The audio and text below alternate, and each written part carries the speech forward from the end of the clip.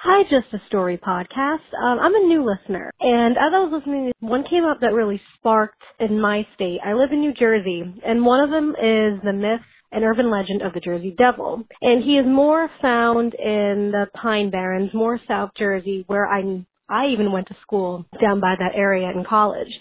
And he is most described as having a body of a kangaroo, the head of a dog, the face of a horse, large feathery wings, antlers similar to a deer, and a forked reptilian tail and intimidating claws. Most people have reported their encounters, some have not. And it's mostly places odd and had haunt like weird occurrences or just weird, crazy stories about people it went through. So yeah, I just want to tell you a story about the Jersey Devil, and maybe you'll make a podcast about it, because I think that would be really awesome.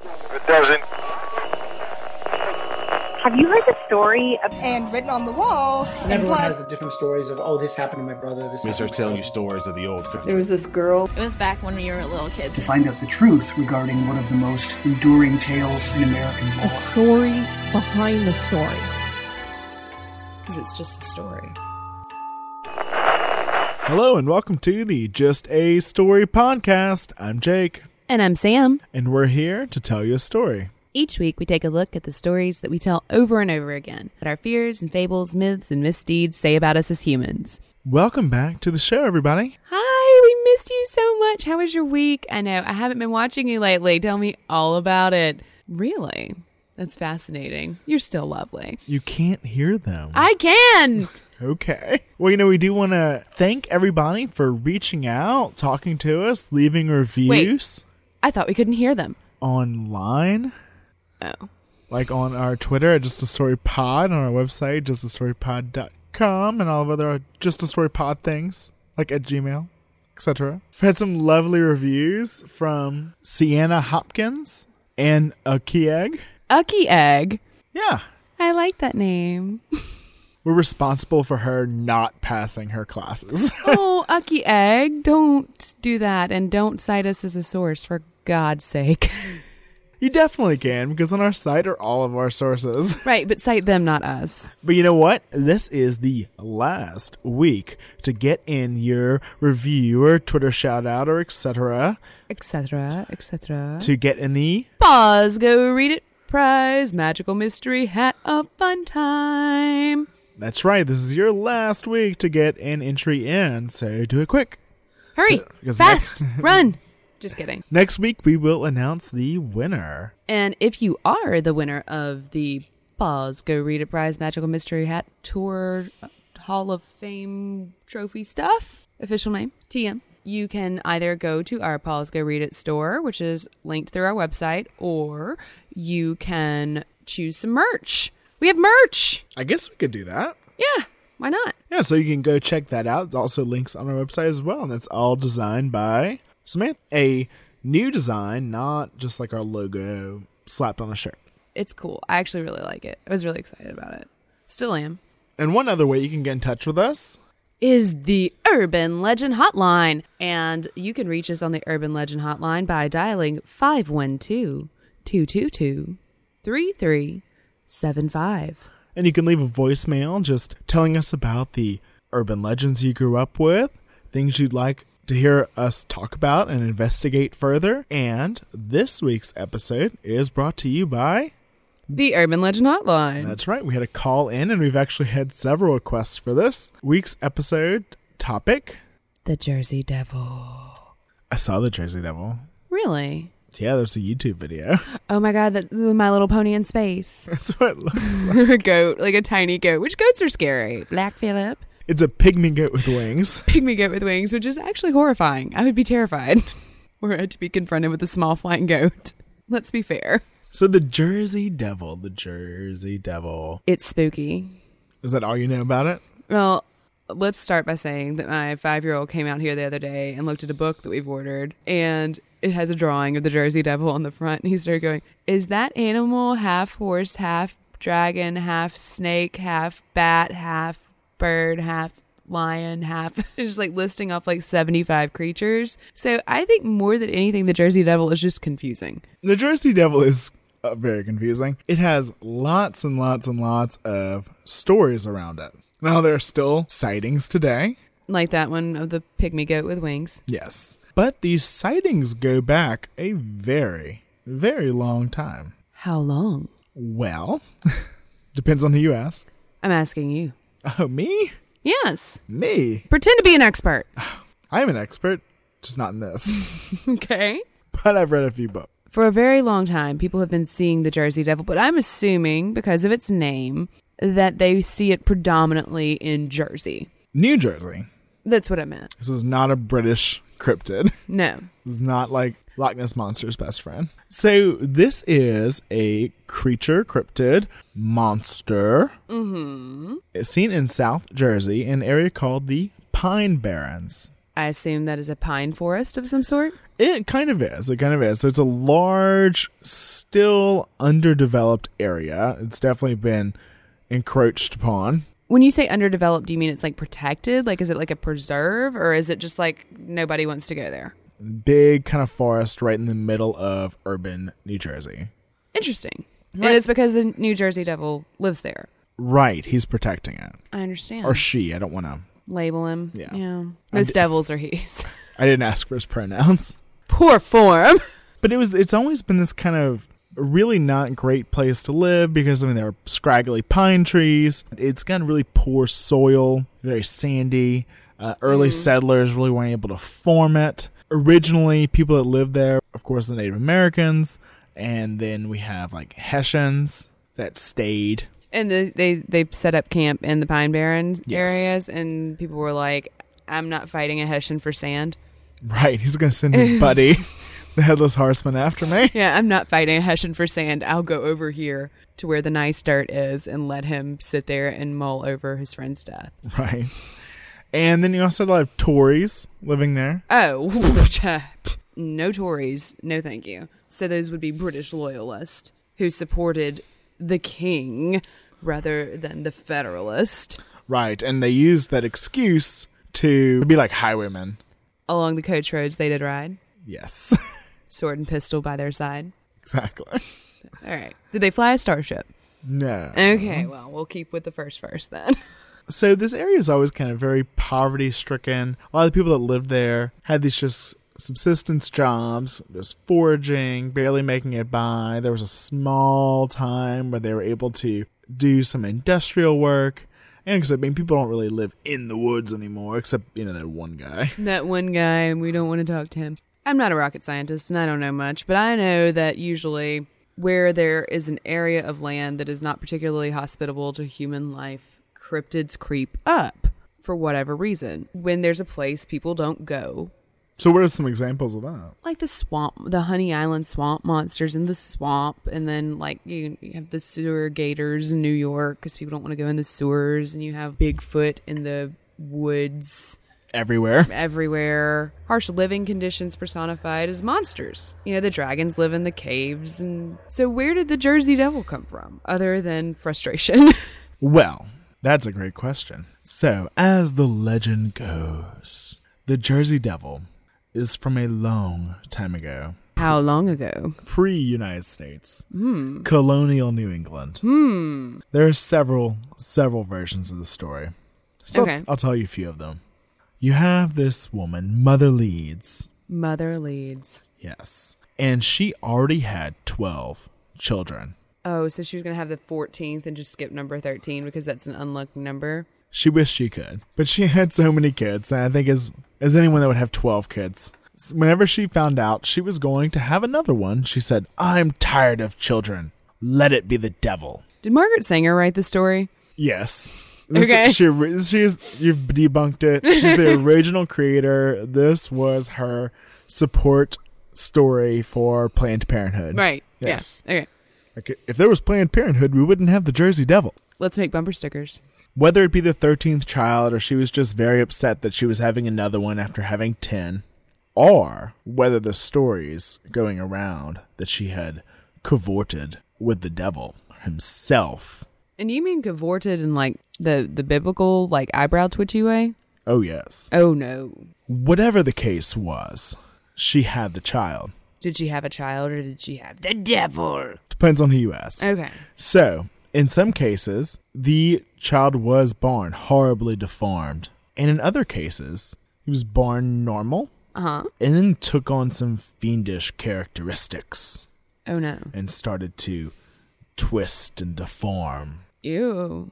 And then some stories, they took this deformed child and locked him away in the attic or cellar where he eventually escaped. That's classy. That's a good move. You have a deformed child, just lock him in the basement or attic. Parenting. Is that not what you're supposed to do? Well, I mean, we've got the 3 up there right now. They seem fine. So in another version, in 1735, there was a violent thunderstorm sweeping through the Pine Barrens. Thank you. And on this one dark night... That's good. That's good. We got it. No. On this one dark night, Miss Leeds lay in labor, attended by a group of old women from the community. They were probably all witches. Well, they weren't. Oh. Well. But there was definitely rumor around that Miss Leeds was. No, say it isn't so. A woman rumored to be a witch in colonial America. She did end up having this boy, and it looked okay. So it was a boy. Oh, you're right. In this one. Yeah. And then it began to transform. Its body became serpentine. Hooves replaced its feet. Its face stretched into the structure of a horse's head. Oh, good Lord. And bat wings emerged from its back. I can imagine that would be very upsetting to see. But I mean, you could write that up and get it in a journal just like that. Right? I'm going to name that after somebody. Somebody I don't food. like. Food. You have to name it after food. And so, of course, the women screamed in terror. And some accounts of the story have the Jersey Devil coming and eating all of them, or at least attacking them before flying out of the window. Like the people in the room? Of course. Like this. Okay, so it was born. Yes, but then it like took on a huge size. So it wasn't like a little baby Jersey Devil. Oh, well, that destroys like the quasi-cute image I had. The little plush Jersey Devil. Yeah. And other versions of the story have that he flew out and then feasted on many children in the community. Oh my God, why would he eat children? I guess they're the easy targets. Whatever. Is it human though? Like, does it have a conscience or is it an animal? Well, you can ask him next time you see him. Does he have a P.O. box? I'll just write him. I don't think he's much of an email guy. So there are some old books that recount these folk tales from the area. And Alfred Heston's book, Jersey Wagon Jaunts, has an interesting little twist on the story. And it's that every day, the Jersey Devil would return to Miss Leeds' house and sit on her back fence. And she would come out and just try to shoo him away and would not feed him. Well, you don't feed strays. They just keep, like that's really bad form. Everyone knows that. That's just common knowledge. It's how you end up with an extra pet. I don't think Miss Leeds was much in the way of wanting pets. So in 1740, as the tale goes, a brave clergyman. Now, I forgot to mention that Miss Leeds was a fine, upstanding Quaker woman when she was not out cavorting with the devil and being a witch. Oh, so she led a double life. Apparently. And so one day a brave clergyman came and exorcised the Jersey Devil and said that this would last. Did they do jumping jacks? Not that kind of exercise. And he said this exorcism would last 100 years. I'm going to guess there was a thing in 1840. He did reappear in 1840. And that's when the stories come about. And that's probably kind of where this legend started. It's more around that time. But they say like many years ago, 100 years ago, there was a woman who shooed this thing off her porch with a broom. Exactly. Exactly. And now we are all terrified of it because we don't have any brooms. Mom, the Jersey Devil's on the fence again. Just hit it with a broom and shut up. Feed your brother. There are 12 of you and only one of him. Take him out. Numbers, Timmy, numbers. I don't think they had a Jersey accent They then. had a Jersey accent. Am I doing a Jersey accent? Probably not. Just an angry mother accent was what I was going for. So there are some other origin stories in the meantime while this devil is exercising. Is there a training montage? Oh, I hope there is. It's like Eye of the Tiger playing in the background. So one of the tales, it takes place in the American Revolution. Okay. In 1778, I'm familiar. the Battle of Chestnut Creek near Leeds Point, where a girl fell in love with a British soldier. Who was the devil? Well, all the British soldiers were the devil. Yeah, that's why they wore red. Of course. She ended up being cursed for this act of treason. Wow, that really separates church and state there, doesn't it? Long, proud history. Starting in the beginning. And of course, in the 1850s, when the story, I think when it really truly emerged, there's no like hard evidence on that. There's your classic gypsy story. Let me see if I can do it. I really haven't looked at this. Let's see. There's a woman, and she's, what would a woman be doing? She's home doing chores, probably barefoot and pregnant, and someone knocks on her door and asks for food, and it looks like this gross old person, and she's like, no, you're a gross old person. Pretty much. And she says, no, you can't have any food. Go away. And shooes him away with a broom. I'm not sure about the broom, but Yeah, probably the broom. so. I'm going to Broom. guess, yeah. And She would need this broom in a few years. so then, like in Beauty and the Beast style, the beggar reveals themselves to be something other than what they originally seemed. I'm guessing A gypsy. a gypsy. Then the gypsy pronounces a curse upon her for all eternity. And she's probably pregnant. And she says the baby you're carrying will be the devil or something. Kind of like that. Yeah. Yeah. Classic gypsy curse story. Yeah, it's the stranger clothes, sacred hospitality thing. So there are even more than that, I promise you, versions of this story. But those are some of the more widely spread ones. And he's always seen as kind of this harbinger of bad luck. Every time someone would have like crops fail, or there was a drought, or your cows weren't producing milk, or anything like that, blame it on the Jersey Devil. Scapegoat. Yeah. The New Jersey scapegoat. Doesn't roll off the tongue quite as well as the Jersey Devil. Can't put that on a bumper sticker. So there are some supposed interesting sightings throughout the years. Oh. So one is Commodore Stephen Decatur, and he was a 19th century American naval hero. And at the time, he was currently fighting the Barbary Coast pirates. That's very swashbuckling of him. Yes. And he traveled to Hanover Iron Works to inspect the cannonballs they were producing. So this was outside the Pine Barrens. They were getting all this iron out of the like swampy area. And he was out testing out some of the cannonballs. As you do. As he was on the firing range, he saw a great winged beast. So, being a good American hero... He shot it! Yes! All right. He quickly aimed his cannon at this flying winged creature. No, he didn't. No. And hit it. Okay. And then what happened? He said it went straight through him. But the Jersey Devil, or the great winged beast, just flew off. So there's not a chance he missed. The Commodore doesn't miss. Hell no. Commodore doesn't miss. He's an American hero. He was on the $20 bill. Shut up.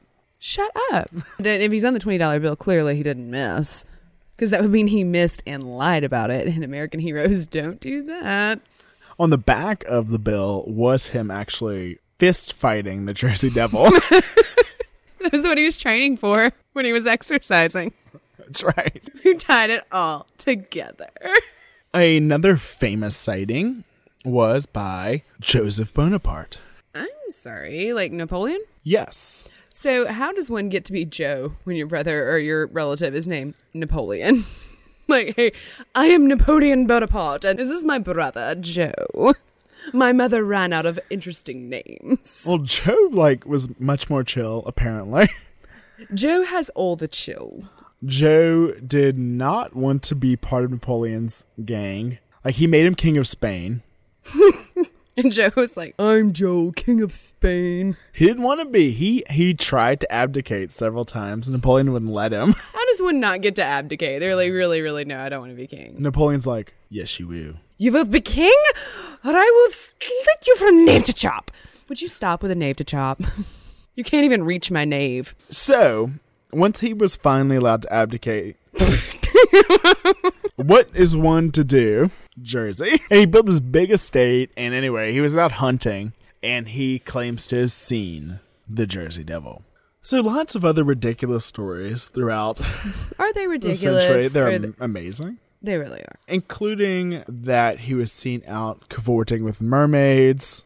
Mermaids? And Where are there mermaids? on the coast Oh, of Jersey. They're Jersey mermaids. are they as pretty as the Fiji mermaids? Probably. Jersey Shore. OG. Another of my favorite, if not favoritist, little tiny stories about the Jersey Devil is that there were also lots of stories when we talked about the pirates. So there were lots of pirates along the coast. And one great tale is about Captain Kidd. Oh, I know Captain Kidd. And not personally. Captain Kidd supposedly buried treasure along Barnegat Bay. And this was before he was executed in 1701. Lots of pirates were executed. Just like all good pirates do, when they bury treasure, they take one of the other pirates, guessing your least favorite, and decapitate them, and throw their body into the treasure so that their spirit can guard the treasure. That's not a thing. According to the tales, it is. That's not a thing. I just read like the giantest book ever on the history of pirates. That is not a thing. It's just a story, Sam. It's just a story, Jacob. But it gets better. No, it can't. It always gets better. How does it get better? Now, you have this headless pirate ghost roaming around this area.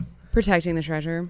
Now, who else would he have to hang out with but the Jersey Devil? Oh my God. Let's make a TV show.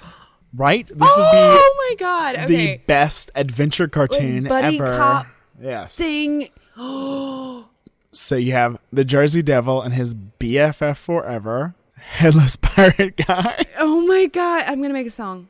A song? I'm going to make a song. Hold on. We're making a theme song for our show. Right now? Yeah. What do you need? Like, how much? We don't have time for this. I just need like 30 seconds. Hold on. Okay, I'm going to pause this recording and we're literally giving you 30 seconds to come up with a song. You ready? All right. Pausing now and we'll be right back. All right, have you got it? Okay. I'm not much of a singer, but just go with me here. It's not easy being me, you know. They call me the devil and I guess it seems it's so. But I have a friend, he's good company, he doesn't complain that I'm covered with fleas, and we go on adventures every single night in the woods. We go out and make mischief and stuff. Boom, boom, boom, boom, boom, boom, boom. The conversation only has one side. When others see me coming, they all hide. But we get along with the greatest of ease, my best buddy who sailed the seas. He's a pirate ghost with no head and no eyes who can complain or talk back. But that's okay, because I'm lonely and I got hit with a broom. Broom, broom, broom, broom, broom, broom, broom, broom. You're ridiculous. I have another one. Okay. No. Think about giving you more than 30 seconds, it would have like 10 verses. It would. It was the greatest drinking song of all time. I had another one with but it was more rappy, and I didn't think that was right. I was like, You're gonna freestyle? I was a little bit. It's like there was the thing about they say I have a horse face, but I don't look like SJP. Stop talking all this shit on me. I'm gonna stop you right there. So there are lots and lots and lots of sightings throughout the 1800s and supposedly in the 1700s in the colonial America. Well, the colonists had a lot of worries. Like witches. And something that doesn't get talked about in schools with the same frequency, let's say. Because there's not an Arthur Miller play about it. People were real worried about bestiality. Bestiality? Buggery, Jacob. Buggery? What's a buggery? Buggery is interchangeable with sodomy. Oh. Which makes me question, when people are like, oh, he's a cheeky little bugger, and things like that. Oh my gosh. Makes me question everything I know about everything, actually. So the reason I bring this up is this idea that the Jersey Devil was born of an unnatural coupling is very rooted in the American psyche. Right, the monstrous birth. Yes. And a lot of that has to do with this idea that we are so close to being animals ourselves, and only by the grace of the Lord and his divine providence do we have sentience and a soul, and therefore we're at any moment, if we're not rigorously maintaining our divine connection with God, we could be sapped back into being brutes who hit each other with clubs and go, And have sex with animals. And have sex with animals, because that's what animals do all the time, is have sex with animals that are not their species. So there was this idea that we had our corporeal body, the flesh, and then we had the spirit. And this is still prevalent in a lot of Christian theology even today. It's not an archaic idea, but the way it was capitalized on was sort of different then. Because there was like this idea that you could lose that divine connection, which is not as present now. And it was very literal. Right, like it's so easy to cross that line. Mm-hmm. There's this thin little line between man and beast. Right, people who were not like super stoked to pray all the time and things were considered loathsome beast. So some writing on this. John Winthrop, who's a founder in Massachusetts, said that he struggled against this wanton brutish flesh. He said that man is little better than the wild beast, which all the ordinance of God are bent against to retain and subdue it. New England was described by Winthrop as a place of nothing but wild beasts and beast-like men. So the idea that they're coming to this place that doesn't have kind of that cushion of civility, that they're going out into nature. Into the wild to die on a bus. There's not, like I said, the cushion of civility. Their values aren't naturally going to be reinforced. They had to bring God into this wilderness. Right, because there were no people here. Sir Thomas Browne wrote, "We are all monsters. That is a composition of man and beast." And our old friend, Cotton Mathers? Yeah, that's the one. Says that we are all compounded of two things, man and beast. And then he confided in personal diary that, "Lord, I am viler than the beast before me." What was that beast doing before him? I don't know. Buggery. Oh, no, I'm sorry. "Lord, I am viler than the beast before thee. Aw, damn. No, the beast was doing nothing. But at this time, people who, like I said, were not super stoked to pray or were considered ungodly or posed a threat to the moral fortitude of the community were shunned. Kicked out, sent packing, off to the woods. Good luck with Black Phillip. And they were sent out into the wilderness to live among beasts who had the same moral comportment as them, apparently. They often referred to the people who had been excommunicated as goats. Just like a lowly creature? Like Black Phillip. Black Phillip is from The Witch. Sam's going to keep saying it 1,000 times. Black Phillip scared the shit out of me. And there was a lot of thought that men exhibited characteristics of different beasts, and one of the ways that was commonly brought up was like with surnames. People would say that a surname could be God's finger pointing to a man. And so like there was a man that did not get along with Roger Williams, and his last name was Fox. And Williams wrote extensively about how he was foxy, no, sly and conniving and ate chickens. I don't know. I mean, you mentioned bestiality, and he's like, in the beast, how man is so close to being just a creature in the wild. And I think of, it's saying like the beast with two backs. Yeah, that saying is weird to me. I've never liked it. I always thought it just sounded like odd. Deformed. Yeah. Like it sounds gross. Cotton Mather actually described that beast with two backs and says that it's when men show their brutishness. That brutishness could unseat reason and enthrone the bestial soul in its place. Oh my. So sex can make you an animal. Oh no. If you're doing it right. Yeah, right, you know? Right? Yeah. That's what you said. Yeah. No, what? Literally. You just said it. Yeah, I did. And so bestiality was singled out as a particularly abhorrent sin because it reminded people of their capacity to become animals, or that they were in some way related to animals. Let's take a brief second to define bestiality. Sex with animals. Thank you. Just in case we have some innocent souls listening to this show.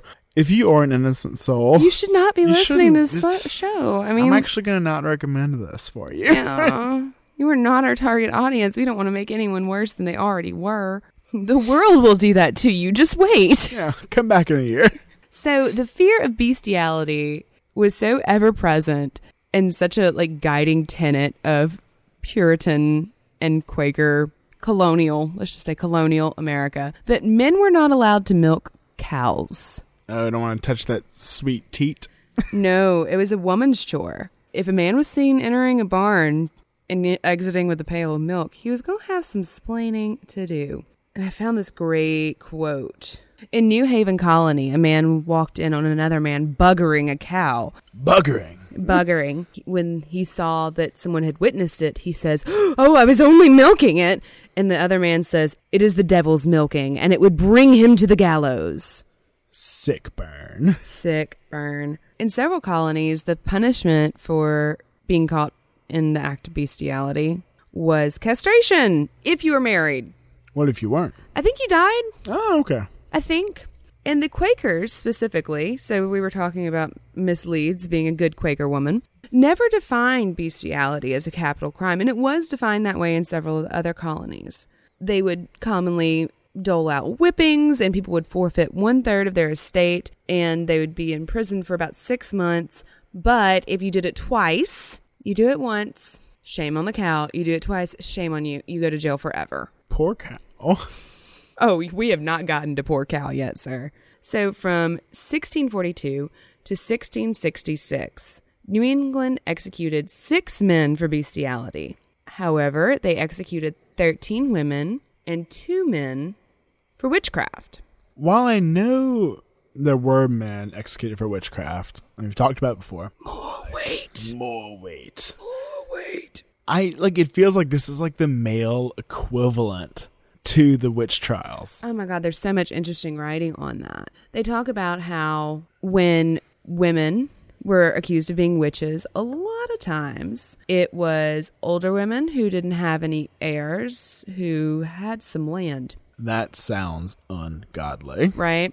So they would, accuse them of witchcraft. They'd be executed, and then somebody had to take that off their hands. I mean, what were they going to do with it? Right, or it's just someone that was we've talked about this before, someone that just wasn't an upstanding citizen in the community. Someone people didn't like. Right, and that was the case, but that was not as much the case before the hysteria in Salem. Most of the cases were postmenopausal women who were property owners. It was very much a strategic thing. Now, interestingly and inversely, in the cases of men who were accused of bestiality, almost all the charges were laid by women. That is interesting. And they think it's kind of like there was a bro code and the women weren't in on it. Like bros before sows? I actually think that's not true. I think the sow got put first. Pigs need love too. Pigs need love too. How do you think you get bacon? So most of the men who were accused of bestiality were single men who were young and often had no family in the area, and they didn't have very high standing within the community. And most often, people were actually convicted of attempted buggery.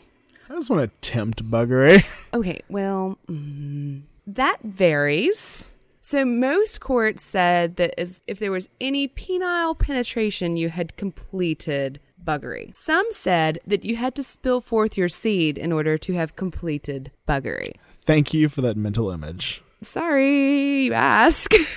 And if there was evidence of penetration, you would be executed. How does one have evidence of that? Honey, we'll get there. We will get there. We will talk about the variety of witnesses that were brought against these men in just one little tick. So was it like the witch trials where you had to have 2 witnesses? Yes. 2 witnesses were required for capital punishment in New England because 2 witnesses were required for capital punishment in the Bible. Yeah, that's the one. And the reports of buggery in New England are so colorful. For example, in 1703 in South Carolina, Francis Oldfield accused John Dickson of buggery. And the testimony before the court as follows. By means of the light of the moon shining through the holes in the windows and a small fire on the floor. This is romantic. He plainly saw John Dickson in the very act of buggering a brown bitch, which, bitch after Dickson had done the beastly act, jumped off the cabin floor and turning about licked her privy parts. Bitch, please. If you don't giggle a little. This is a legal document. Legal documents should not have that amount of levity. So a bitch is a dog. A female dog. An array is a drop of golden sun. And then, the onslaught of buggery panic begins. And it really runs at full tilt, from 1640 to 1643. in New England. This is when everybody getting in trouble. So in 1640 in Massachusetts, some dude, according to John Winthrop, he doesn't say some dude. He says, a wicked fellow given up to bestiality, confesses to this terrible sin. And he says that he never saw any beast go before him, but he lusted after it. Oh my. So literally anything that moves, this guy's like, yep.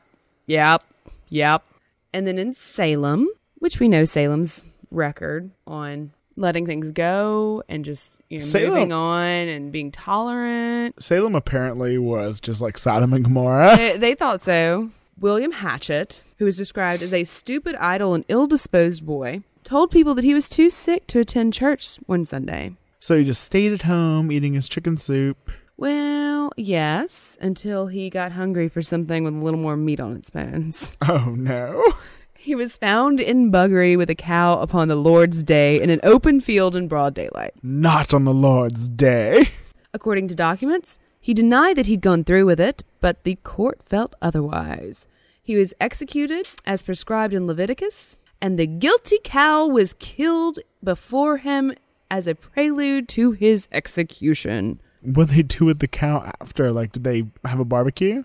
No, that's cannibalism. What? It's cannibalism. Oh, you Puritans. It has bits of person inside of it. Ah, no. You don't eat human. So, a further accounting of the unfortunate incident. Looking out her window, she espied him in the very act, but being affrighted of it, and dwelling alone, she durst not call out to him. But at night she made it known to a magistrate. Hatchett then confessed the attempt and some entrance, but denied the completing of the act. During the trial, much scruple there was with many because there was but one witness, whereas the Bible requires 2 for conviction of a capital crime. A majority voted to convict him on the strength of the woman's testimony and Hatchett's admission of some penetration. But when Governor Richard Bellingham could not overcome his own doubts and pronounce the sentence of death, the deputy governor, John Endicott, performed that function. The cow, of course, was condemned to be slain and burnt and buried. Only then did Hatchett confess the full completing of this foul fact and attempting the like before. He became so penitent that his execution was postponed for an extra week to let the grace of the Lord complete its work. There is no doubt to be made, but the Lord hath received his soul in his mercy. Oh, well, that's a great happy ending. Okay, I don't think that we fully grasp everything that just happened in this paragraph. Oh, I think I understand. Let's take it one step at a time. He tried. He might have done it. I think he played just the tip of the cow. I think he did too.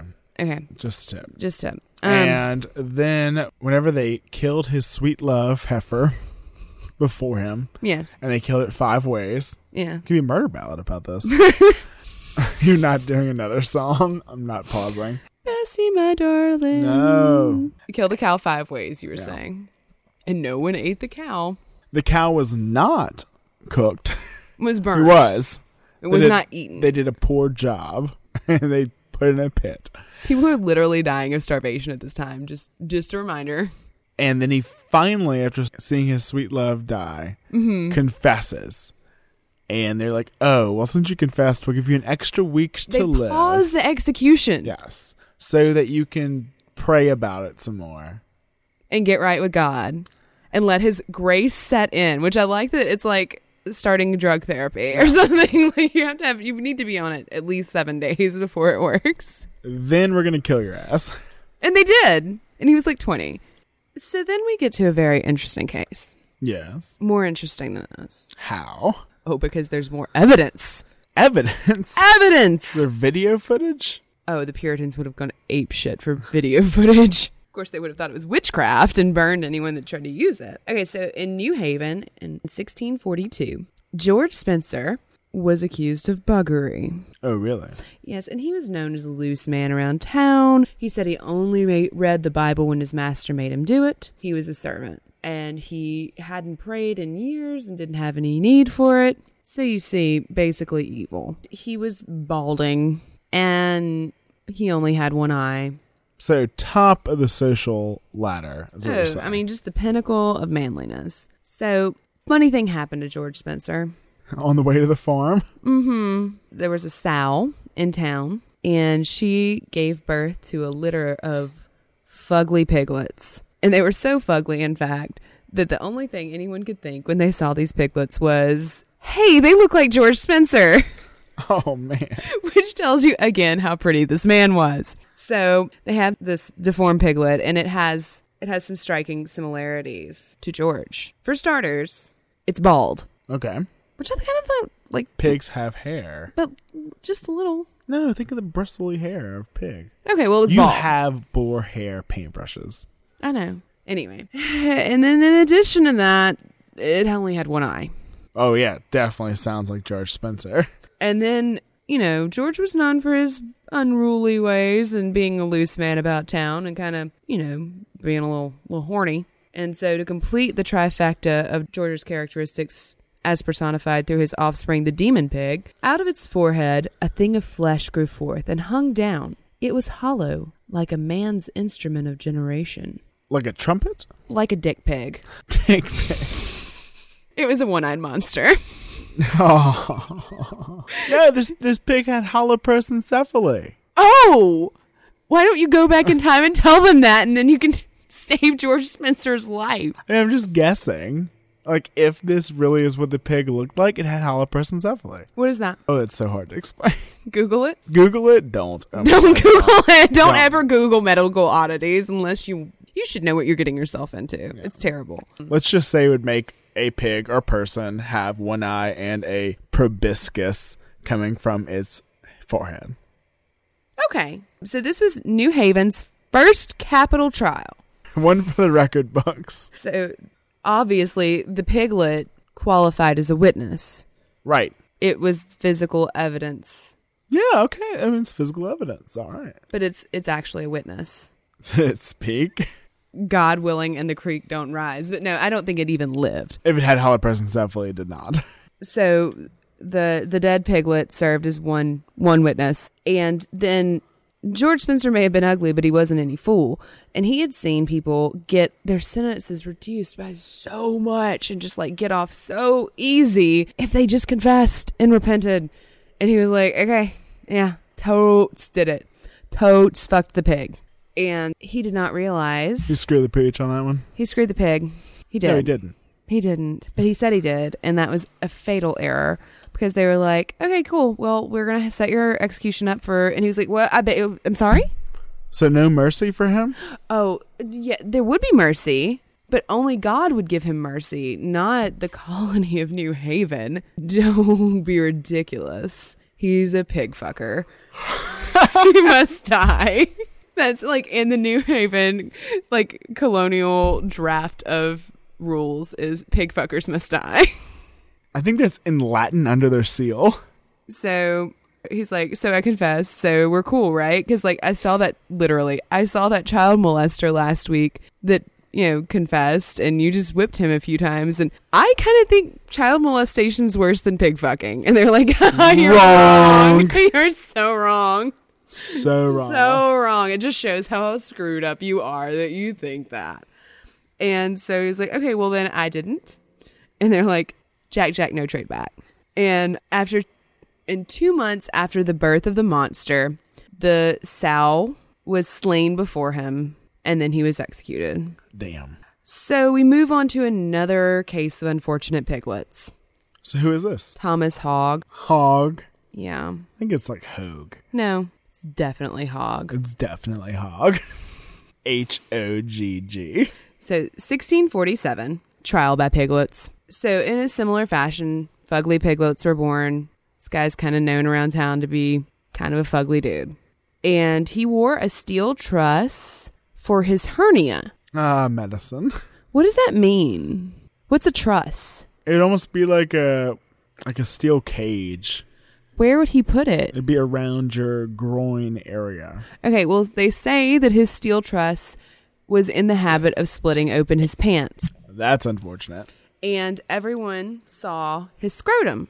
Lots. It's super unfortunate. So you can imagine he did not have a sterling reputation as the man who walked about town with his ball cage cutting open his pants and displaying his scrotum. No one much liked Mr. Hogg. So, unfortunately, when the fugly piglets were born, one of them had a deformed eye that reminded the onlookers of the hang of Hogg's scrotum. I think they were looking a little too much at the hang of his scrotum. I think they didn't have a choice. I mean, think about it. People are wearing dresses and shirts up to their ears. There's that much skin out. Somebody's going to look. Everybody's going to look. He never confessed to having fathered the fugly piglet. He was in prison for 2 or 3 months and would not confess. And what are they going to do? What are they going to do? Well, there was only the one witness. The pig. Piglet. Piglet. So they tried to, spur him on. So they brought in the saucy sow. Oh. Wow. They made him fondle her. What? No. Stop it, Puritans. And immediately there appeared a working of lust in the sow. I don't even want to know what that means. Do not describe it. That's what the Puritans wrote down because they love Jesus. And then they said, "What do you think of it?" to Mr. Hogg. And he says, "I see the hand of God in it." No, come on, man. I don't think he said that. I doubt it. I don't think he said that. And kept him in jail for 3 months. They'd made him fondle the pig. Isn't that freaking punishment enough? Not if you like it. This is lady. And she liked it, and they thought he liked it, and they didn't see it as punishment. They were jealous. I'm surprised they weren't we saw his instrument of generation. They were, probably. We didn't read the whole transcript. But they eventually gave up and just whipped him for general lewdness. Just for existing and his scrotum, and there was masturbation. They were almost sure somebody saw him masturbate one time, maybe. They were like, well, he did fondle that sow. He needs to be whipped. We've all seen his scrotum, and he fondled that sow. Whip him, and whip him good. And then we move on to another interesting case. In 1662, one of the original founders of New Haven and a member of John Davenport's church. Fancy. And that is the most elite organization with the most rigorous admission policies in all of New England because, church. He was a 60-year-old man called William Potter, and one day his teenage son saw him buggering a sow. That is not something you want to walk in on. As a teenage son, what do? Mom, Dad's got the pig again. Oh, son, your father's always been a pig fucker. Let's go tell on him and get him out of our way. You think you can run the farm now you're old enough. Okay, so he does go tell his mother, and his mother kind of says, yeah, he's a pig fucker. And so they go to tell the magistrates. When he was confronted by 2 witnesses, he was like, well, fuck it. Yeah, I love this shit! Really, well, he knew he was done. He was dead. There were 2 witnesses. It's a capital offense. And there's freaking kid and his wife. They're like, you're a pig fucker. Pig fuckers must die. Read the seal. You made it, you stupid founder. You shouldn't have put that on the seal. I thought it was a joke.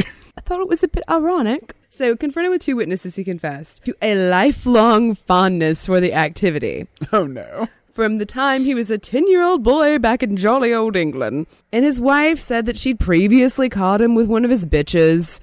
As usually happens. Yeah. And as usually happens. She was like, okay, just don't do it again. And kill the dog. So he hanged it. Wonderful. But then he did it again. The author of this paper has such a lovely little flourish here. He says that the most awkward passages in New England law journals that I have ever come across. This is from a wonderful paper called Things Fearful to Name by John Murin. He describes the scene as this man leads his wife through the flocks of animals and points out every single animal with which he had ever sexually partnered so that they could be STD checked. Executed. Oh.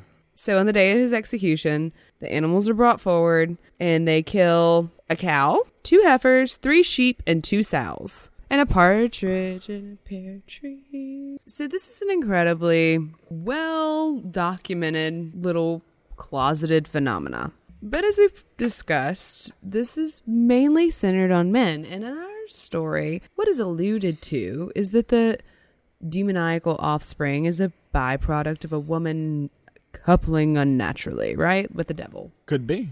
Could be. And interestingly, there was a woman who was the only woman convicted of any bestiality-related offense in the New England colonies. Was her name Leeds? No, her name was Hannah Corkin. Was she from New Jersey? She was! Got half of it.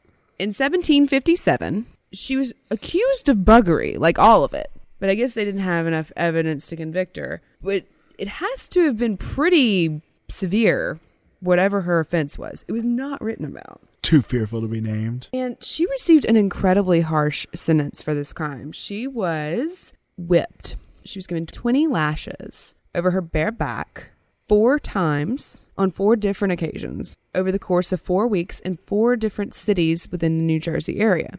So she was like publicly shamed. Oh, very much. She was propped up as an example of why you shouldn't do this. And I wonder if that goes into the loose imagination of like the depraved woman in this area. She was carted all around the state and trotted out as an example of the evils that women could do. Well, right. I mean, at this time, you had a lot of these ideas. You had the witch trials. You had this buggery thing. All of this is going on at the supposed time where Miss Leeds is either witching around, cavorting with the devil, or some unnatural beast to have this monstrous birth. Well, right. And in New Jersey and the Pennsylvania area, there was a peak in charging people with sexual crimes in like 1760. It became an object of fascination on the public agenda. People were being charged for like bestiality, fornication, masturbation, all the Asians.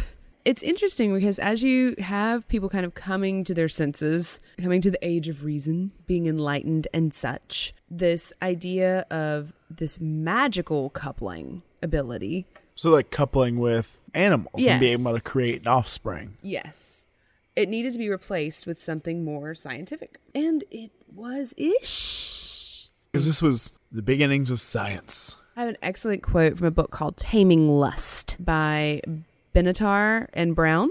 They discuss this transition from this idea of magical thinking to reason and scientific inquiry. The religious zeal and supernatural beliefs of the previous century made their way for a new spirit of religious moderation, an enlightened scientific and philosophic inquiry. Although the new mood mitigated the urge to exterminate the sinners and the sin in a violent manner, the logic of the biblical prohibition was now joined by a scientific effort to understand the world by creating clearly defined categories. This Enlightenment effort to make sense of the natural world led intellectuals to examine the strange, the exotic, and the deformed. Now such phenomena must be explained in the natural and not the supernatural terms.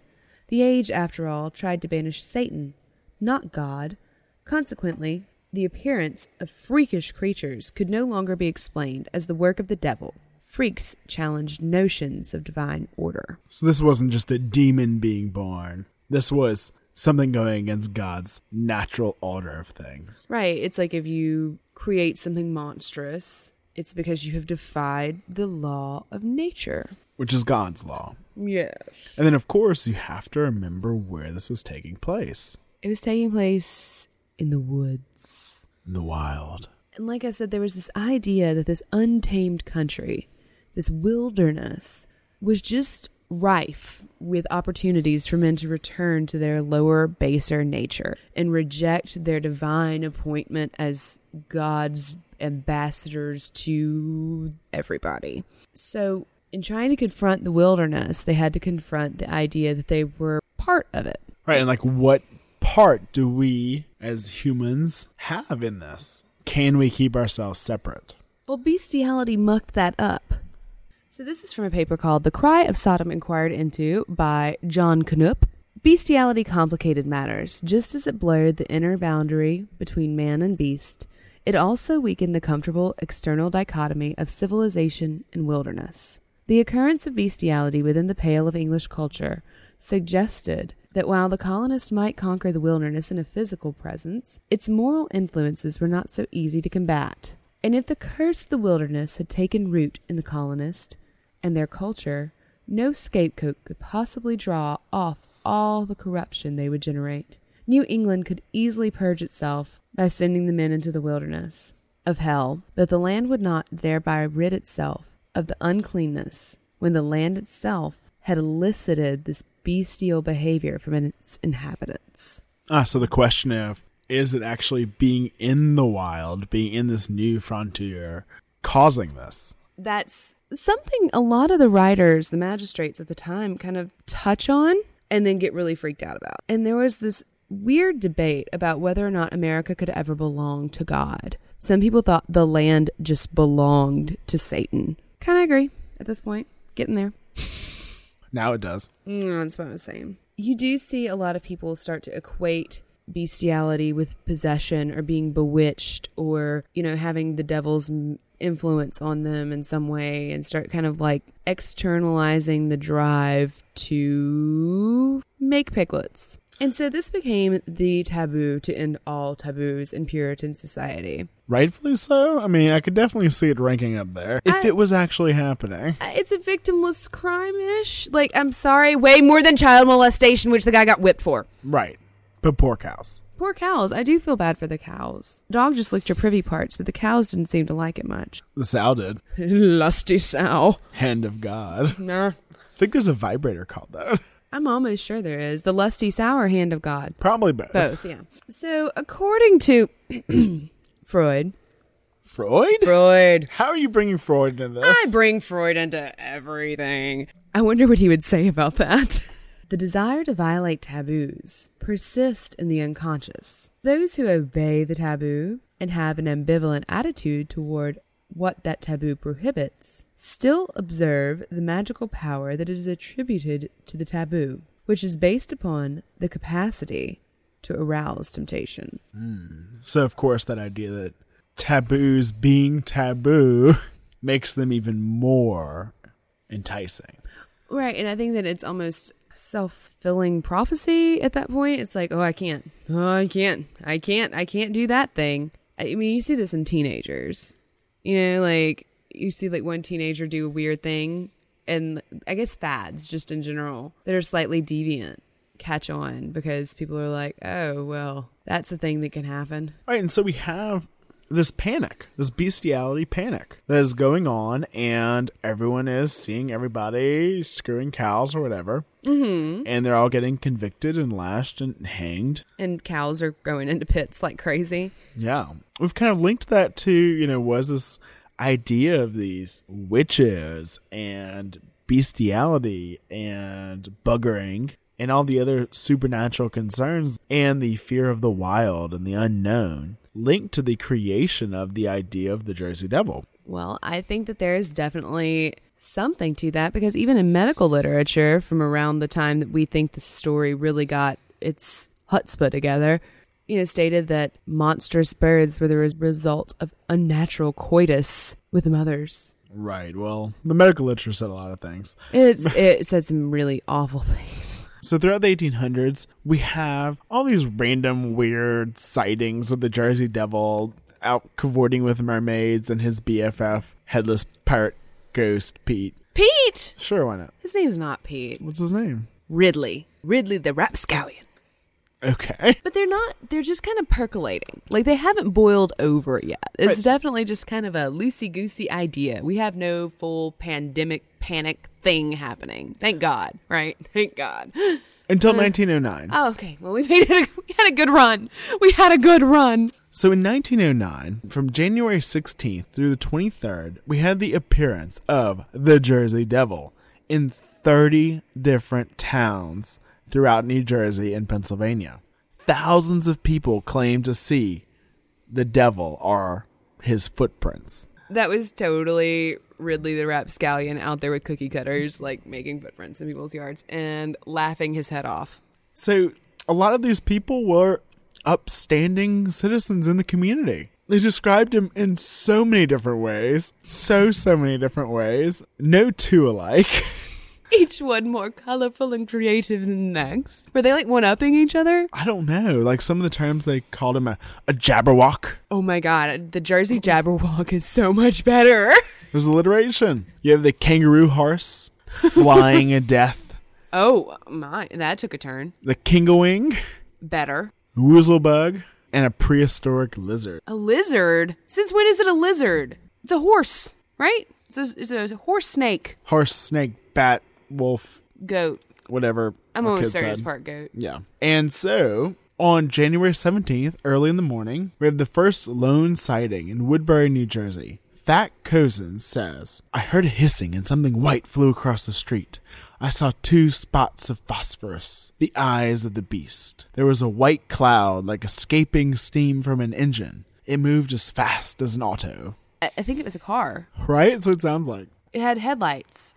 That would have been a newfangled thing, right? And then you have several witnesses in Bristol, Pennsylvania, the same morning. And John McCowan said he heard a screeching, whistling sound, and I looked from the window and was astonished to see a large creature standing on the banks of the canal. It looked something like an eagle, and it happened along the towpath. That's a crane. Maybe. Crane. Well, Officer Sackville said he heard a similar screeching bird-like animal, and the postmaster, E.W. Minster, said it was like a large crane, but with emitting a glow like a firefly, and its head resembled that of a ram. But many people found these like abnormal hoof prints the next morning. They'd find them on their windows and doors. Their windows? Like windowsills. Oh, okay. And interestingly, the pastors noticed that there was a large increased attendance in church the next Sunday. We know that it was actually not Ridley Rapscallion. It was actually Father Brown with a cookie cutter in New Jersey. Tithing had been down. Way down. Way down. Too far down. Church needed a new furnace. Because that's not where the steam was coming from, okay? And there was even an incident where a trolley was going along and all of the passengers saw this creature flying above the trolley. Why is it not a bird? I don't know. Maybe it is. And so they even started to arm all of the trolley drivers so they could defend the trolleys against this Jersey devil. Well, if the cannonball didn't take him out.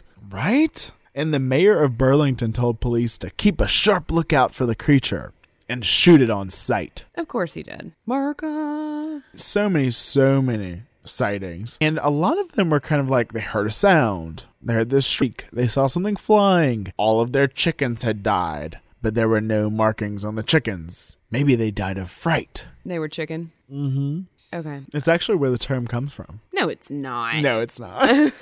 Now, there were several reports of the capture or death of the Jersey Devil. Okay. Now, William Wasso, he was a track walker. He was heading towards Clayton when he saw the Jersey Devil.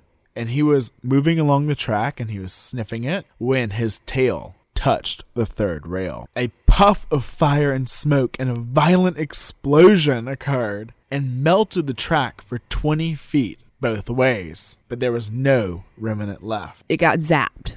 Electricity. One less thing to worry about. Thank God. Okay, moving on. Well, people kept seeing it. Mm-hmm.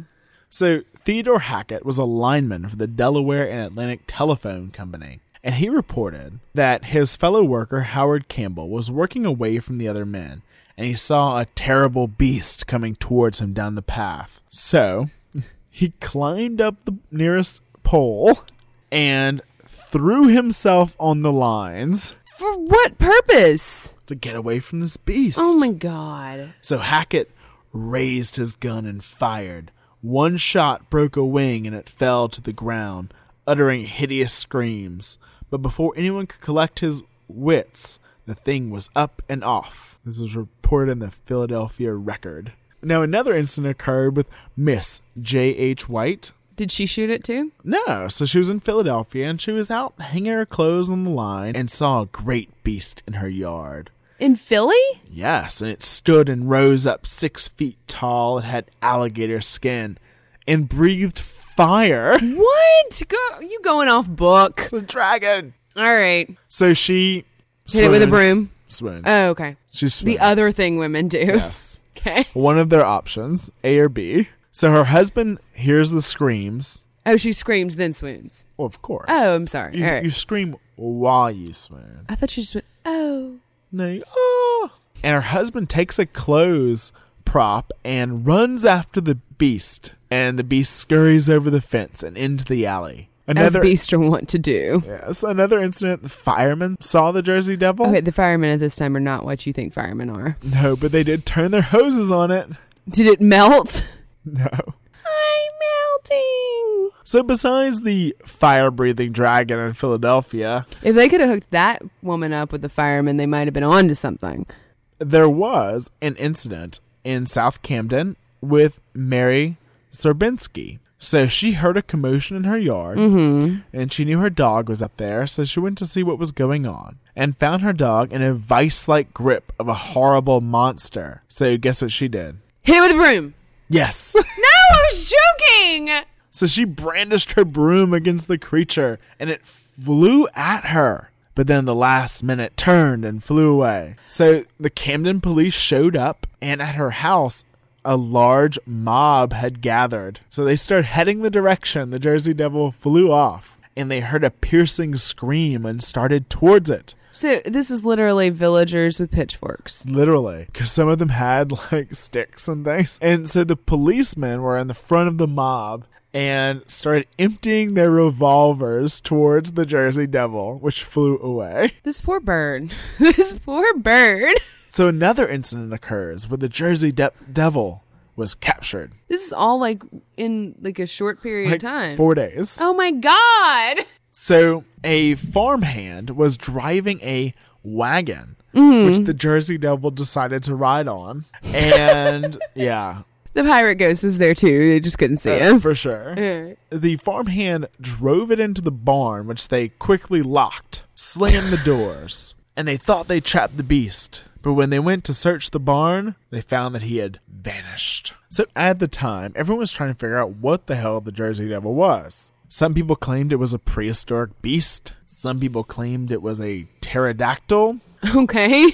Scientists from the Smithsonian Institute Earned their credibility and made our nation proud by saying that a creature could have lived deep in the limestone caves, being trapped with food, air, and water, and that recent volcanic activity had allowed it to escape and swim to shore. well, that is really probably as good a theory as any. Sure. I'm not embarrassed. A naturalist, J.K. Hewitt, described it as a jabberwock. He's not a naturalist. He's a literature major.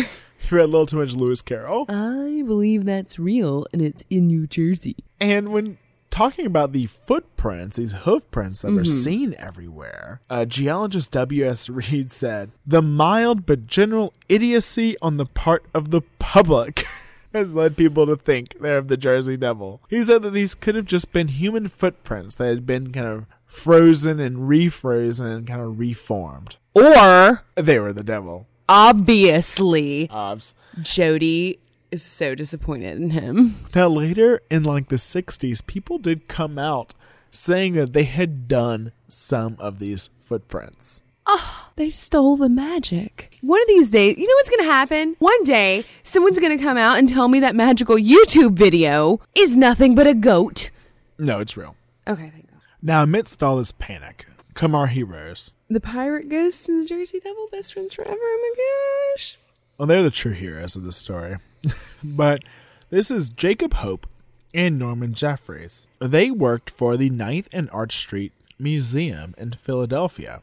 I'm going to give you a guess of what kind of museum this is. I think they charge like a certain amount, a dime. Yes, to a get dime in. museum. So they came out and stated that Hope, an animal trainer, had this mysterious creature in his possession that he had brought back from Australia. An Australian vampire.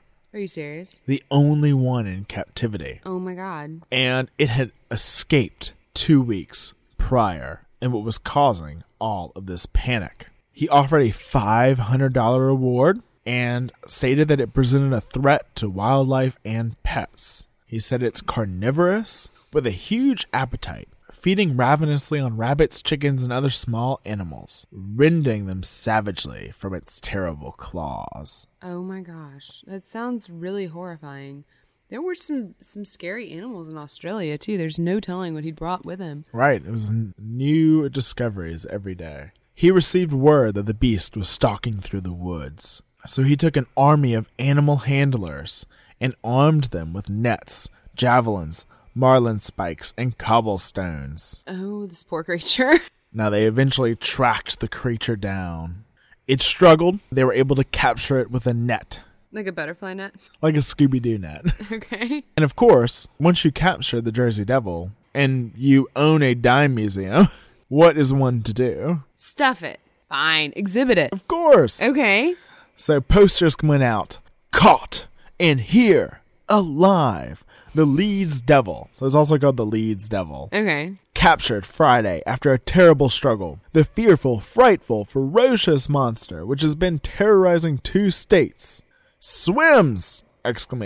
Flies! Whoa. Gallops! Okay. Hooves So are not good for exciting. swimming. Exhibited securely chained in a massive steel cage. Let's go. A living dragon, more fearsome than the fabled monsters of mythology. 10 cents admits to all. I got a dime. Got a dime? I got a dime. Tell me about this devil. So, as we always do, Yeah. we're going to ruin the magic. No. So Why do we this is always? like my favorite hoax. I love this hoax. This is such a great hoax. Okay, tell me about the hoax. So, after hearing about all of this panic going around the South Jersey, Pennsylvania area, this promoter, Norman Jeffries, and the animal trainer, Jacob Hope, decided that they were going to cash in on this. Okay. So Jeffries rented a large kangaroo. How does one rent a kangaroo? I don't know. I want to rent a kangaroo. Is there a deposit? Like, do you? What do you do to the kangaroo that you don't get your deposit back? Well, this is what you do. Okay. You paint green stripes on it, Oh, baby, no. glue on false wings made of bronze and covered with rabbit fur and claws. Oh, God. Oh, PETA's spinning out right now. So after renting this kangaroo and dressing it up, he went down and paid 15 to 20 roustabouts to come with him. He dressed them in farmer's clothing, and they went and captured the Jersey Devil. Of course they did. So they took the creature to the cellar of the dime museum, and he was in a steel cage. He didn't really want to perform, though. Poor Boo. So they got a boy with a stick with a nail in it, No. and they'd have curtains over the cage. And so everybody would walk in, stand before the cage. They would lift the curtain up, and the boy would poke the kangaroo with a stick. No. It would hop forward, and ladies would swoon, and the curtains would fall. Was it like a blow-off? Was it like its own thing? A blow-off is like where you pay extra. No. So it was just part of the dime museum. You got the whole... 10 cents admits all. You got the whole dime museum and a flying kangaroo. Vaudeville shows, flying Oh my kangaroo. God, I'm what? sure some minstrel bullshit. But at this time, there was all these new scientific discoveries. It was not that odd for someone to come up with this really weird creature and say, like, this is real. I got it from the depths of Australia. No, that's not weird at all. That's a perfectly normal thing to do. It was happening literally all the time. But there were always skeptics. So one such occasion happened when it was reported, roundabouts 1799, that there was a venomous egg-laying mammal with the bill of a duck, the feet of an otter, and the tail of a beaver Bullshit. hanging out in Australia. That's ridiculous. It lays eggs, And it's a mammal. and it's venomous. Those don't exist. It does. It does. It does. And it's called a platypus. No, of course. A platypus with its sixth sense. All right. They can sense electricity, like sharks. It is an amazing creature. Right, but think it back. Like, put yourself back in that time. It's like, there's no way that's real. I want to see a real one. There's no video footage. No photographs. No, if you're lucky, you get a carcass. If you're lucky. If you're lucky. So in 1799, George Shaw described the creature. He's a very famous naturalist. On a subject so extraordinary as the present, a degree of skepticism is not only pardonable, but laudable. And I ought perhaps to acknowledge that I almost doubt the testimony of my own eyes with respect to the structure of the animal's beak. Yet, must confess that I perceive no appearance of any deceptive preparation, and the edges of the rictus, the insertion, and when tried by test of maceration in water, so as to render every part completely movable, seem perfectly natural, nor can the most accurate examination of the expert anatomist discover any deception of this particular? He is covering his ass. Well, I mean, you have shit like the Fiji mermaid. Right. That's just popping up like crazy. There's a lot of writing that's like, this is the work of Chinese sailors, meaning the same people who cobbled together chimpanzees and fish tails and called them mermaids. Right, they were making a killing. But the platypi, the noble platypi of Australia, they exist, and that's beautiful. It's a beautiful thing. What are you smoking? I just love platypi, dude. I really do. Like, ever since I was a kid, I was like, that looks so wrong, but it's alive, and I love it. It is such a mistake. It is such a mistake. It is such a fuck you to the rest of the animal kingdom. I adore it. I want to be reincarnated as a platypus. Well, there was another one a little further back in time, and in Africa, as we're exploring and finding all of these new animals, of course new to the Western world, there was rumor going around about an African unicorn. And this was this creature that was horse-like and had horns. Mm-hmm. And it was described by lots of local people, but kind of more like donkey-like. People were very intrigued by this idea. The first person to describe this particular creature to the West was Sir Henry Stanley. And so that may sound familiar because he is also the explorer that was sent out to find Dr. Livingstone. Dr. Livingstone, I presume? Exactly. Oh. So he is of that fame, but he is also of the fame of finding this creature, or at least hearing about it. Okay. So he says in his book in 1890, the book titled In Darkest Africa, oh dear. The Wambuti knew a donkey and called it Ati. They say that they sometimes catch them in pits. What they can find to eat is a wonder. They eat leaves. And so he was really intrigued by this creature because it was donkey-like, but had horns and also had stripes like a zebra. Bullshit. But only on the back half. And so he was talking with another naturalist, Sir Johnston. Sir Johnston was sent into the Congo to return a tribe of pygmies that had recently been captured. Can't make this up. Oh, history. You're so terrible. And so he wanted to find this creature. He was unable to, but he was able to get a few strips of the hide on bandoliers, and they were of the striped part. Mm-hmm. And he sent it back to the British Museum, and they were like, "You found a new zebra. Good job." Yay for you. That's quite novel indeed. But he didn't, because it wasn't a new zebra. It was what's now called the okapi. And so, as I described it, it's kind of donkey-like, but it has small fur-covered horns in the males, like a giraffe, because it's actually in the giraffe family. It is the only relative to the giraffe that still exists. That's so interesting. Yeah, and so in 1901, they did finally get a complete skin and 2 skulls. Now, of course, that is credited to some sir of some sort, but he just bought it off the tribesman. And it was officially named after Johnston, like its Latin name. No.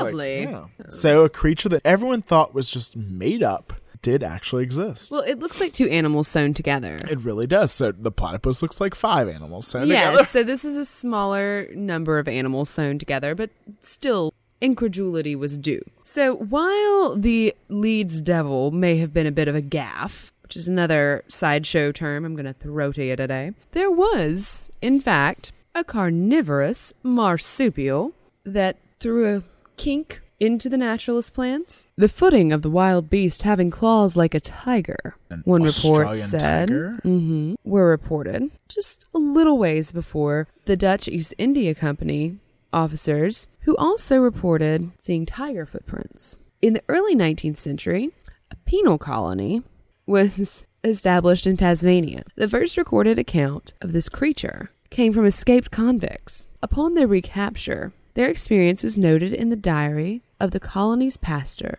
Robert Knopwood, in 1805. "Am engaged all morn upon business examining the 5 prisoners that went into the bush. They informed me that on the 2nd of May, when they were in the wood, they see a large tiger, and that the dog they had with them went nearly up to it, and the tiger see the men, which were about 100 yards away from it, and it went away. and I make no doubt. But here are many wild animals which we have not yet seen. The prisoners saw the tiger. Some creature. But in the Sydney Gazette, a New South Wales advertiser, just a tick later, there was a report. An animal of truly singular and novel description was killed by dogs on the 30th of March on a hill immediately contiguous to the settlement of Yorkton Port Dalrymple. From the following minute description of which, by Lieutenant Governor Patterson, it must be considered a species perfectly distinct from any animal creation hitherto known, and certainly the only powerful and terrific of the carnivorous and voracious tribe yet discovered in any part of New Holland or its adjacent islands. What they're describing was often called the opossum wolf. Oh my. Or the marsupial tiger. Mm-hmm. Or the Tasmanian wolf. Right. Or the Tasmanian tiger. And its name that was actually given it is the thylacine, which sounds like an era. It's a carnivorous marsupial, and interestingly, it's one of the only marsupials where both sexes have pouches. What did the male's pouch do? It's like a purse to keep your balls in. Oh, good. I thought that was the woman Tasmanian tiger's job. Maybe so.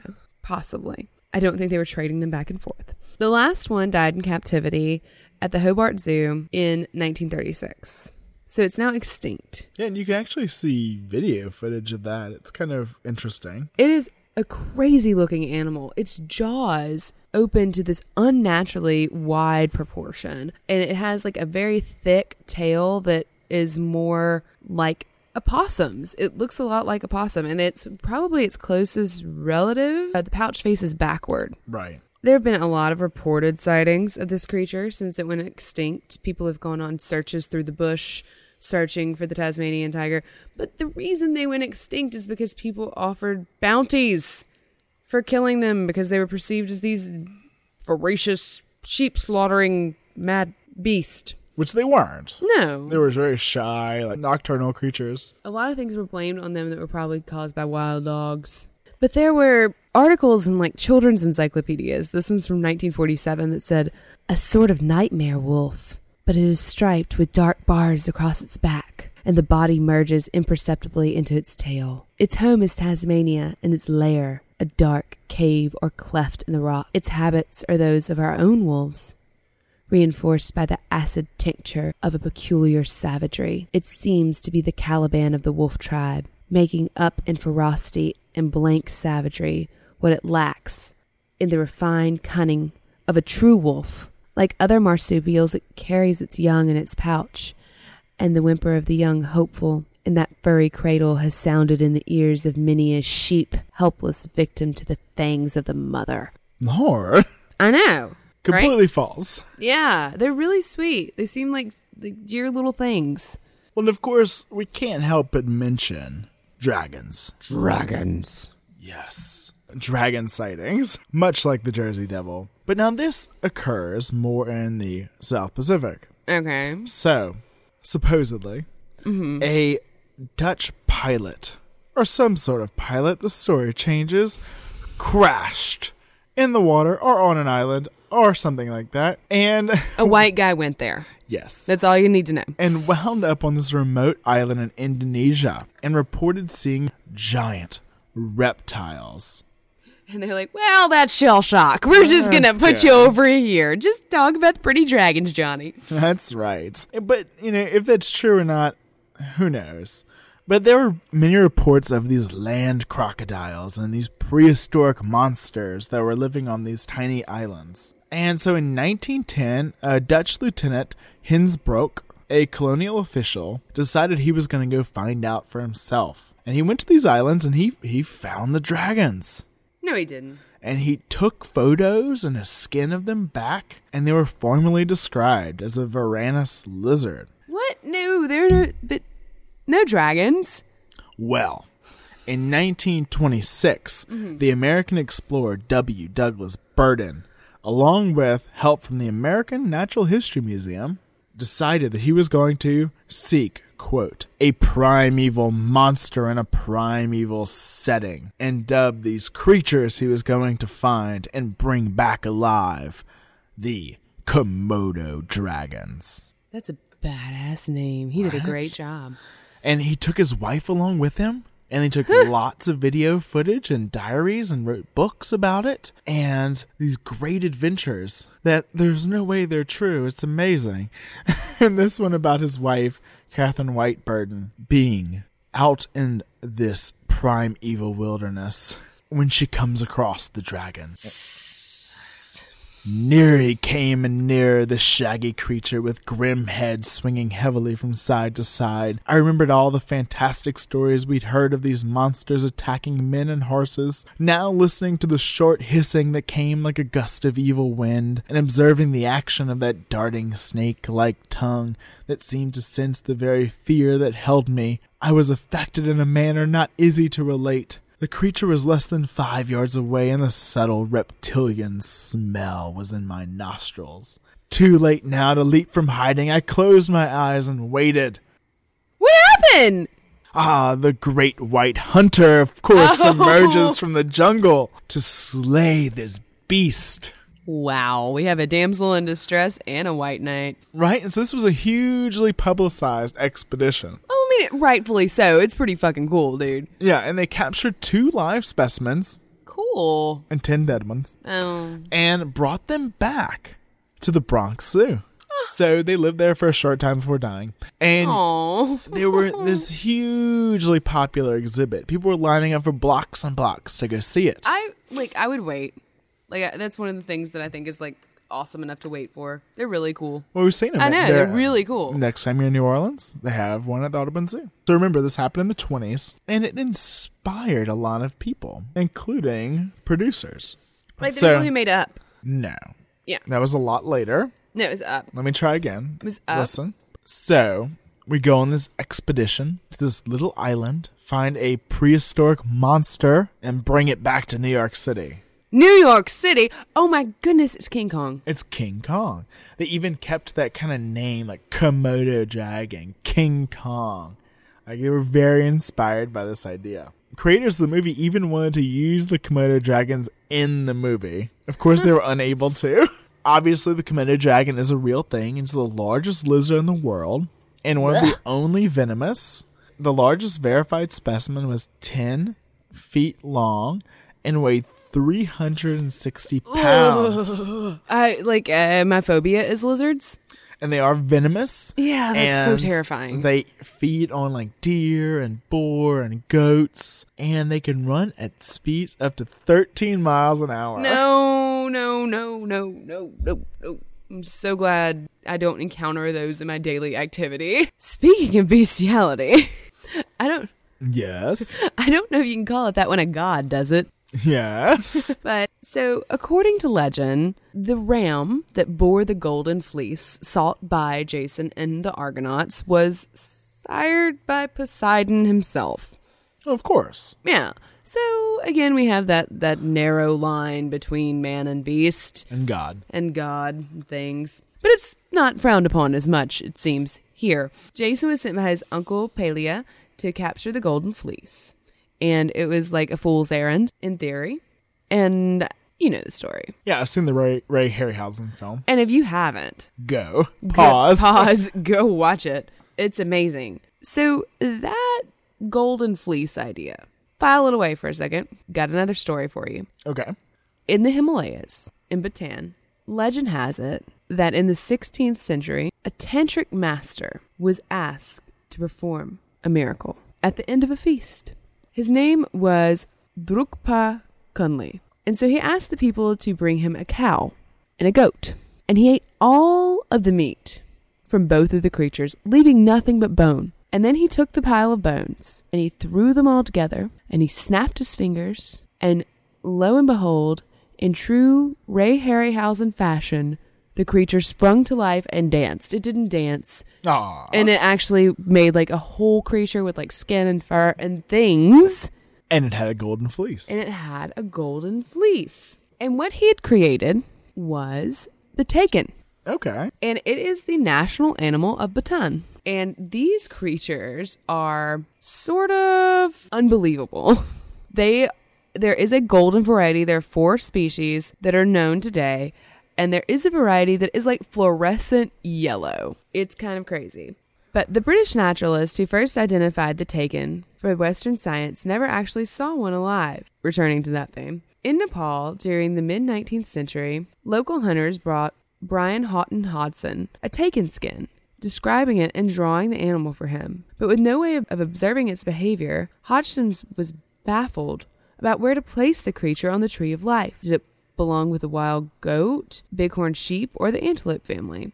His confusion reflected the scientific name that was given to the species, Bodarcus taxicali, which means ox-like gazelle badger-colored. Nice. The takin is a goat antelope. It's more closely related to sheep and goats as opposed to the muskox, which is something that people try to like lump it with because that's how big it is. Right, it looks like a muskox, but it's just convergent evolution. Right, which is something evolving to look like something else. Oh, okay. Kind of filling the same niche from a different line. Right. Okay. It's got a 2-toed hoof, which is really crazy looking, and it's got this big spur that comes off the back of them. And it's about 55 inches tall at the shoulder, and they can weigh up to like 700 or 800 pounds.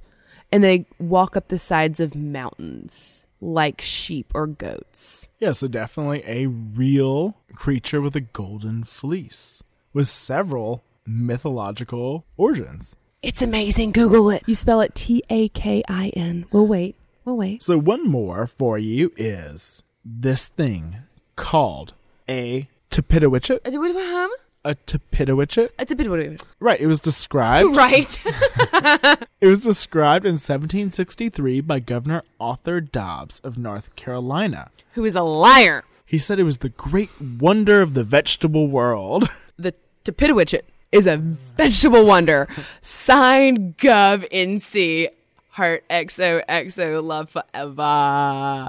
Out. And so he sent this odd carnivorous plant to London in 1770. And so Carl Linnaeus, I know that guy. Who's that? He's the guy that made the tree. He's the guy that created taxonomy. Taxonomy at the tree. And so he was able to examine a dead Tepidawitch and felt that this was absurd. There's no way this is real. He said a carnivorous plant was against the order of nature as willed by God. Oh, we're back to this again. This old thing. Now, he finally was able to see a live specimen and was convinced. Now, the London merchant and botanist John Ellis published the first description of a new sensitive plant that he called Dionaea muscipula. And I like Tepidawitch better. It was called this because he was referencing a beauty and a beast. So Dionysus, so love and beauty, and muscipula, which is Latin for mousetrap. Because its leaves snap shut almost instantly when an insect touches one of its trigger hairs. So this is obviously the Venus flytrap. Which shouldn't be real. Shouldn't be real. It's like, again, think of yourself never hearing of this before. And so you're like, oh yeah, there's a plant that eats bugs. And you're like, bull. And they're like, oh, there's a bull with 2 toes that looks like a sheep and can climb mountains. And you're like, unicorn. So you can see that the idea of this amazing creature, this carnivorous marsupial from Australia that was accidentally released by an animal handler in the New Jersey woods, while of course kind of odd, and you do have to have skepticism that is not only pardonable but laudable, it's still possible. I mean, they're finding platypuses. Platypuses. They're finding these odd creatures like a platypus or the Tasmanian tiger, which was a carnivorous marsupial. I mean, it didn't fly, but really that's only one more step. So on the theme of, this is bizarre, but when I was a kid, there was this rumor going around the tiny little town that I grew up in that there was a kangaroo loose. Was there? Yes. I don't know where it came from, but there's a kangaroo, or there was one. People would see it.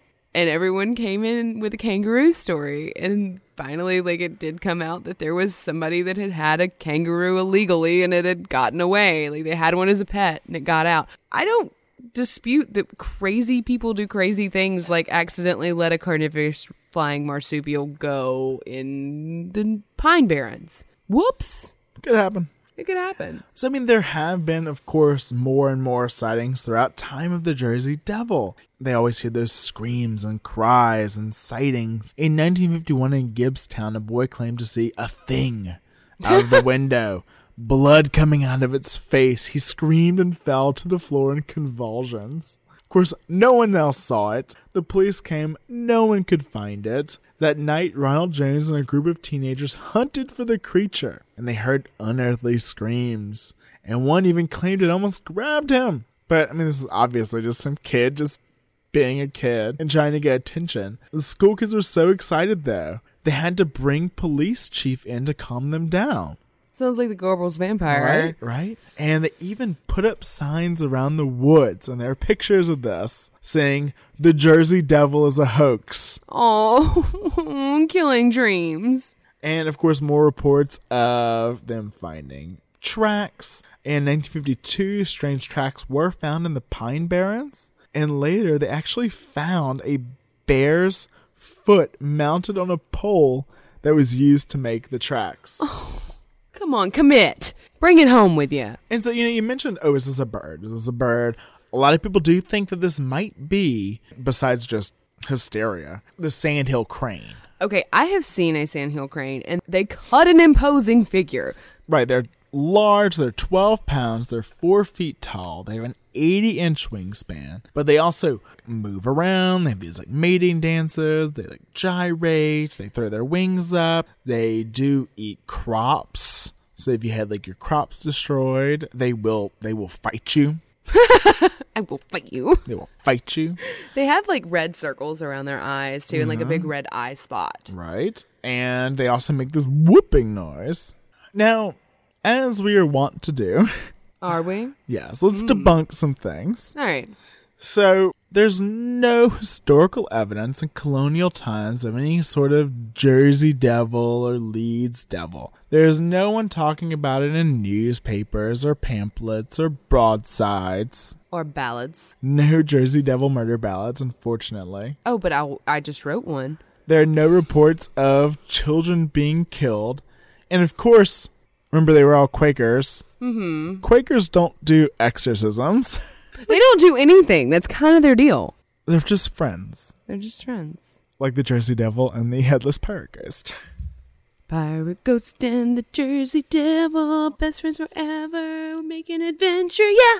Yeah. And so, I think that most likely, the lead, from everything I've read, is that this is a combination, of course, of some of the fears that we talked about, some of the fears of the witches and bestiality and monstrous birds and creatures out in the wild. But we can never discount man. And what a man, what a man, what a mighty good man. So, in walks our character, Daniel Leeds. Now, he was one of the counselors for the first governor of New Jersey, Lord Cornbury. Oh, that sounds British. Right, he arrived in Burlington in 1677. Now, this guy was a little eccentric. He was a Quaker, and as a young man, he had ecstatic visions. Oh, good. And he settled in Great Egg Harbor, which later came to be known as Leeds Point. Good for him. Where supposedly Jersey Devil was born into this world of malice and miscontent. Right. So he published an almanac in 1687. And so the Quakers were not too happy about this. What's wrong with an almanac? Well, it had astrological data. Say no more. So it had inappropriate language and astrological symbols that were way too pagan. Whoa. And so they kind of tried to... Shun him? Did they shun him? No, because the Quakers were nicer than that. Okay. He eventually did apologize to the congregation, trying to kind of make amends. Mm-hmm. And they were like, thanks, but we're going to gather all your almanacs and burn them. Just for good measure. Well, they burned the cows, dude. Burn everything. Burn all of it. So he was not too happy about this. And he just kind of kept delving into this Christian occultism. Oh, that's not going to go over well with Quakers. Right. He wrote a book called The Temple of Wisdom in 1688. Kind of creating this personal cosmology where he talked about angels and natural magic and astrology. Oh, honey. And behavior of devils. Thank God they're pacifist. Right? If this were Salem, you would be so dead. Well, and he paraphrased from a lot of people and copied from a lot of people. And he especially copied from the German mystic and heretic Jacob Boehm, who wrote a book called Aura in 1612. So again, Quakers not happy. All right, like I could handle the occultism. It's the plagiarism that gets me. That's just unconscionable. So the Quakers got really pissed off, and in a Philadelphia meeting, they decided to suppress the Leeds book. So again, just trying to take things Temple out of of Wisdom, they were trying to... Yes. Yeah, okay. So he wrote another piece called The Trumpet Sounded Out of the Wilderness of America in 1699. And he was going all anti-Quaker. Oh. And he said that they denied the divinity of Christ and accused them of being anti-monarchist. Well, spoiler alert, the whole country was. And so that wasn't enough. He sided with Cornbury. And the British governor of New Jersey? the Quakers hated him. Oh, no. So George Fox, the founder of Quakerism. Well, that's the Foxy Man. Yes. It's a Foxy Man. It's Foxy. He lashed out. Quaker. At a Burlington meeting, he was called evil. And then eventually they published the Defense of Quakerism, saying Satan's harbinger encountered, being something by way to answer to Daniel Leeds in 1700. So this is where they publicly accused him of working with the devil. Gasp. Well, so he continues to publish his almanac. He's like in love with the idea of his almanac. He passes the business on to his son, Titan Leeds. He named his son Titan. Of course. Mm-hmm. And so Titan does this odd thing. He redesigns the Leeds crest in 1728 to include 3 Rivens. What's a Riven? So it's this dragon-like creature, kind of serpentine, with a fearsome face, clawed feet, and bat-like wings. Does that sound familiar? Sounds like the pirate ghost's best friend. So all these things, I mean, is being accused of working with the devil. Mm-hmm. They start labeling everything with this Jersey Devil-looking image. Mm-hmm. And then, as their almanac is being published, someone else in 1732 decides to publish an almanac. Is his name Poor Richard? It is. That's Ben Franklin. Right. So Benjamin Franklin decides to publish Poor Richard's Almanac. And Benjamin Franklin, for those of you who don't know, did way better than the Commodore. He's on the $100 bill. That's right. And on the back is a very fine etching of him with a French whore. I wish. That would be real money. So, in his second edition, 1733, Franklin decides to go against his competition, the Leeds Almanac. He's going to take him down. And so Franklin's such a badass. He uses astrological technique to predict that Leeds would die on October 17th of that year. I'll beat this man at his own game while I wear my beaver hat. I can do this comfortably because I'm wearing my bifocals, and all I have to do is glance down. So Leeds got pissed off about this. This is Titan Leeds. And he retaliated in the Leeds Almanac by saying that Franklin has manifested himself a fool and a liar. Okay, that's fine, my boy. I'm just going to be here enjoying my library that I invented. Also electricity in the fire department. He did not invent electricity. I beg to differ. Don't tell me what I don't know. So, Franklin replies just with outrage. How dare you? As only Ben Frank can. He said that Leeds was too well bred to use any man so indecently and so scurriously.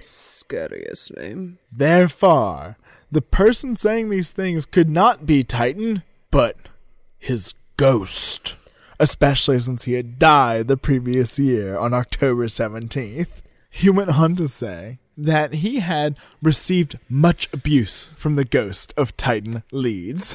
If spectral evidence is good enough for Salem, it's good enough for poor Richard. So after Titan Leeds finally did actually die in 1738, Franklin kept it going. Off by a hair.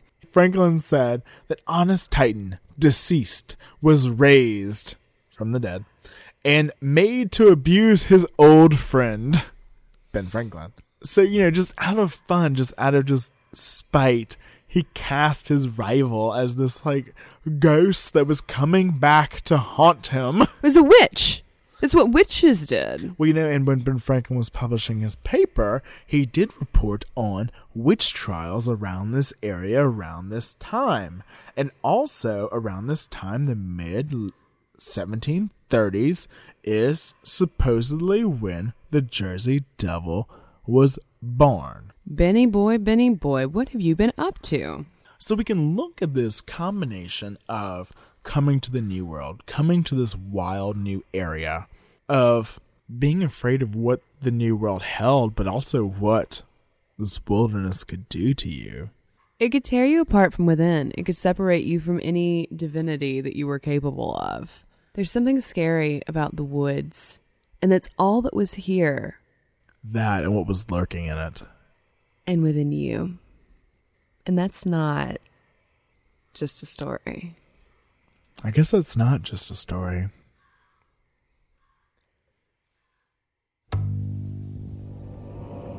Society 13 Podcast Network. Redefining podcasts.